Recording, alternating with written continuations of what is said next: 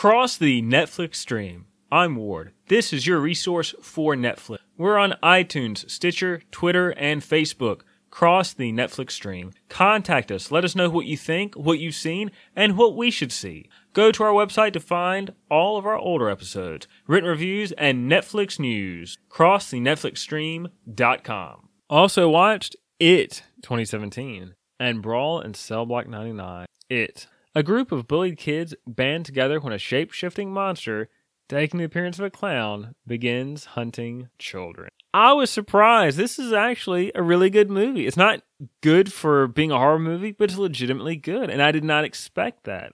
Remakes are usually just bad, because what they usually do is take a groundbreaking movie, copy it for scene, and expect you to like it just because, hey, you like the original. Well, a lot of the times, what made the original cool was how groundbreaking it was. When you just copy it, well, you're not breaking ground, you're retreading ground, and that doesn't work. But I didn't expect this to be as good as it is. It captures nostalgia, it captures coming-of-age teen genre, and the conflict, of course, it's not someone moving away or someone graduating or unrequited love, school bullies, which school bullies are a little bit into it, but they're not the main focus. In this, the conflict is a demented devil clown. And it takes time to develop the characters. Some of the horror movies don't generally do. Now, there are plenty of jump scares, but the solid foundation of the movie prevented it from feeling cheap. I mean, it's Pennywise. I kind of feel like jump scares are what this guy does. Sometimes, surprisingly, remakes can be awesome. And from the opening, this movie looks good. You start with this overcast sky, the colors are dim and gray, and then we see Georgie. He's in the basement, he's afraid, and a few scenes later, he's talking to a clown in a storm drain. And I don't know, I guess you can write it off as, well, kids, they don't know better. They don't know. I mean, Georgie says I shouldn't be talking to strangers, but he doesn't say, it's kind of weird this clown's in a storm drain. But he's young, so we'll let him have it. And, I mean, that scene's cool because we see Pennywise, we can just barely make out, like, the bottom half of his face. You kind of see, like, the strange, exaggerated clown smile. And from his nose up, it's completely dark. And you see his eyes, they're glowing bright.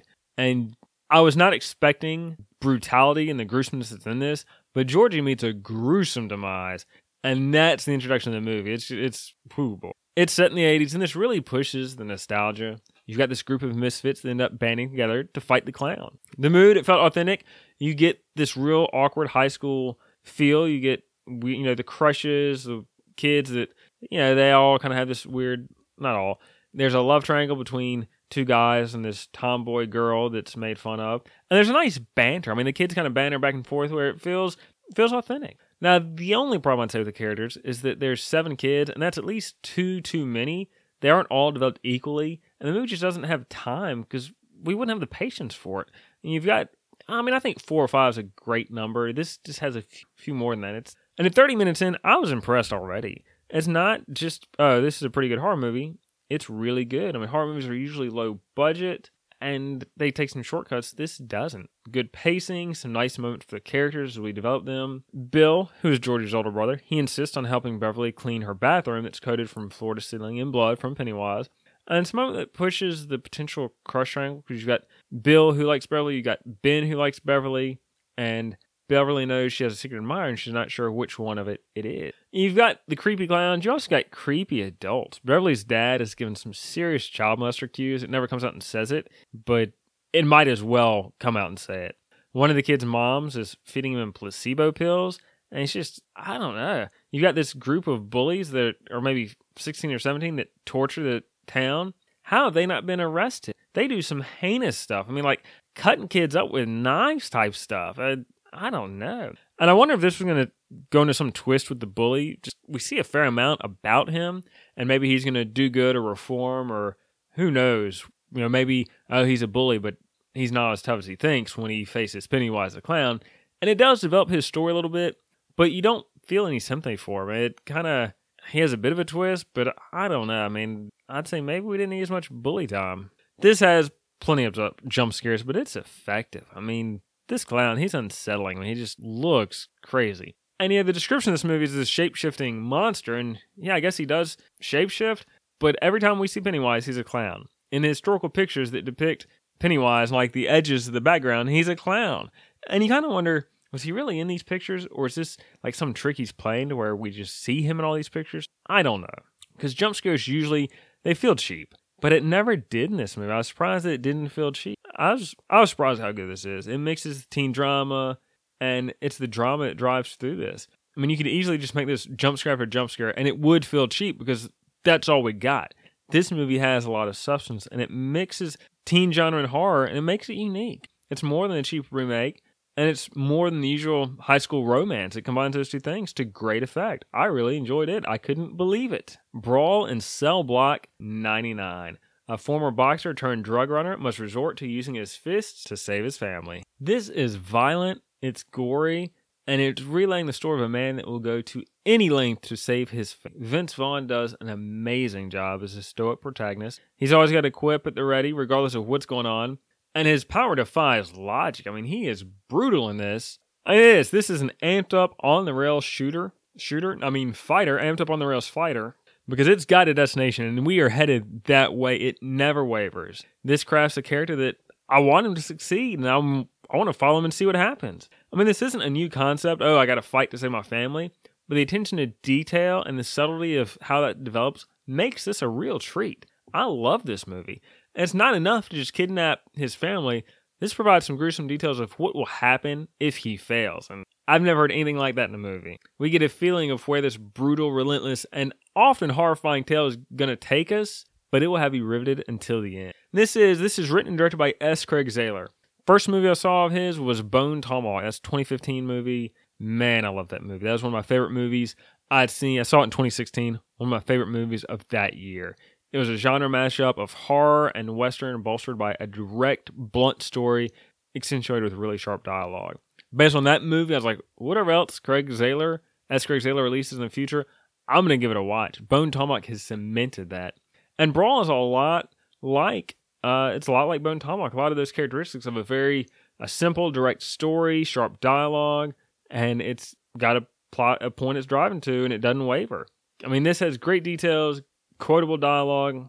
Vince Vaughn is Bradley, not Brad. Bradley. That comes back a few times, and it's not laugh out loud funny, but it's a neat little detail that is a little bit more amusing each time, and I liked it. So in one day, he's fired and discovers his girlfriend is cheating on him. He goes home, figures it out, orders her inside, and he destroys her car with his fists. I mean, this guy is a beast of a man, but he removed his anger before talking to her.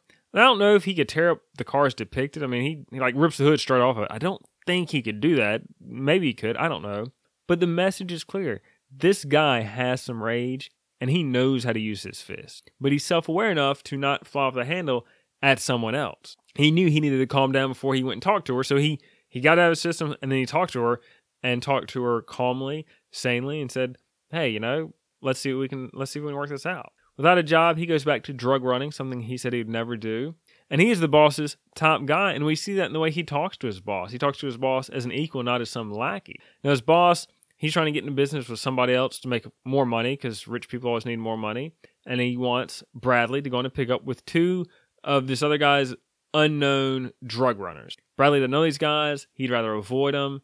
And he's got great instincts. You see his great instincts, but the boss gets him to agree to go with these two guys he doesn't know. And it's a really cool scene. You see Bradley and these two guys. They go to a boat. They're going to a pickup to get the drugs. It's underwater, and you see them. One of the guys dive underwater and get the trunk and come back. It's all kind of silent. Nice scene. And as they're leaving, Bradley gets the sense that this situation isn't right. He cuts bait, and he starts to run. The other guys, they ignore him, even though he tells them, like, look, guys, drop the drugs, get out of here. Something's not right. They ignore him. They walk into a shootout. Now, Bradley, he could have stayed out of it. He could have left. I mean, he had dropped the drugs. He could have gone, not looked back.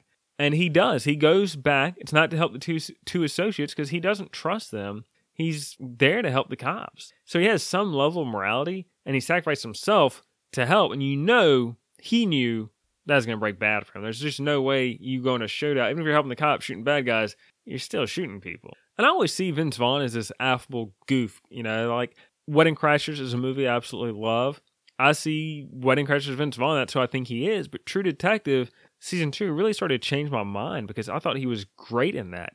And the shortcoming was not his. It was the writing that left a little bit to be desired. It just was, a little too sanctimonious, a little too pandering. He was good in that. He is committed in Brawl. He's an imposing figure. We get a lot of insight into him quickly. It's the first few scenes that give him a great foundation. We get an idea of who this guy is. We know why he's doing this. And it just had a little more depth than like the usual, oh, you gotta save your family type movies that they just seem a little bit shallow. Bradley does go to jail. He's stuck in jail. And he's got this, to save his family, he's got to go to a maximum security prison and complete a job to help his family. So he has to fight a guard so that he can get sentenced to a higher security prison. And man, that fight, it's no nonsense. It does get gruesome. Because we see he has some level of morality. But when it comes to protecting his family, it doesn't matter. It doesn't matter. This guard has nothing to do with it. This guard is in essence innocent. He will go as far as necessary to get to the end. The means justify the end. He's a man resigned to his fate. I mean, he doesn't want to do this, but if he has to sacrifice himself to save his family, he's going to do that. And I wonder if he ever stopped and kind of questioned, what am I doing? Is this going to work, or is this guy just going to screw me over at the end? But it's a chance he has to take to save his family. He's got to do it. Because this movie, it's always going in one direction. Like, he's headed to this job, and whatever gets in his way, he's going to crush it. Now, when he goes to the Max prison, the warden there is played by Don Johnson, who does a great job. And this prison, it encompasses the worst of every prison you've ever seen or heard about. I mean, from the way it smells to how small the rooms are to just how mean the guards are.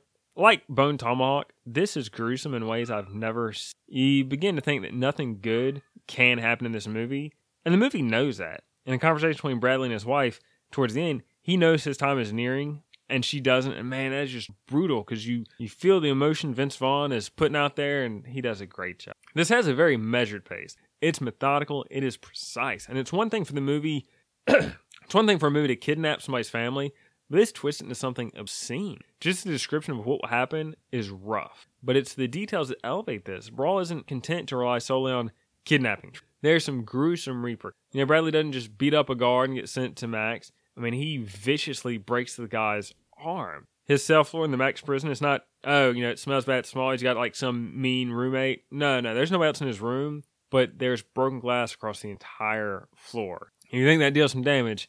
Oh, it does. The warden, he says he has no problem killing inmates. We see him torture a ton of inmates. And you have to imagine a prison like this would throw up some red flags. I mean, this is a hellhole of a place that just really ramps up the feeling of dread. But again, in this movie, it is what it is. And the conclusion of this, it's bloody and gruesome and crazy. I really enjoy this. You need to check this movie out if you like this kind of movie. I mean, if you think this is a little too violent for you, it probably is, because it is gruesome, but it's a good movie. Go to our website, crossthenetflixstream.com. This is your portal to find us on social media, our written reviews, news, previews, and videos. You can email me directly, ward@crossthenetflixstream.com. Go to iTunes or your preferred podcast player. Rate this, review it. I would appreciate it.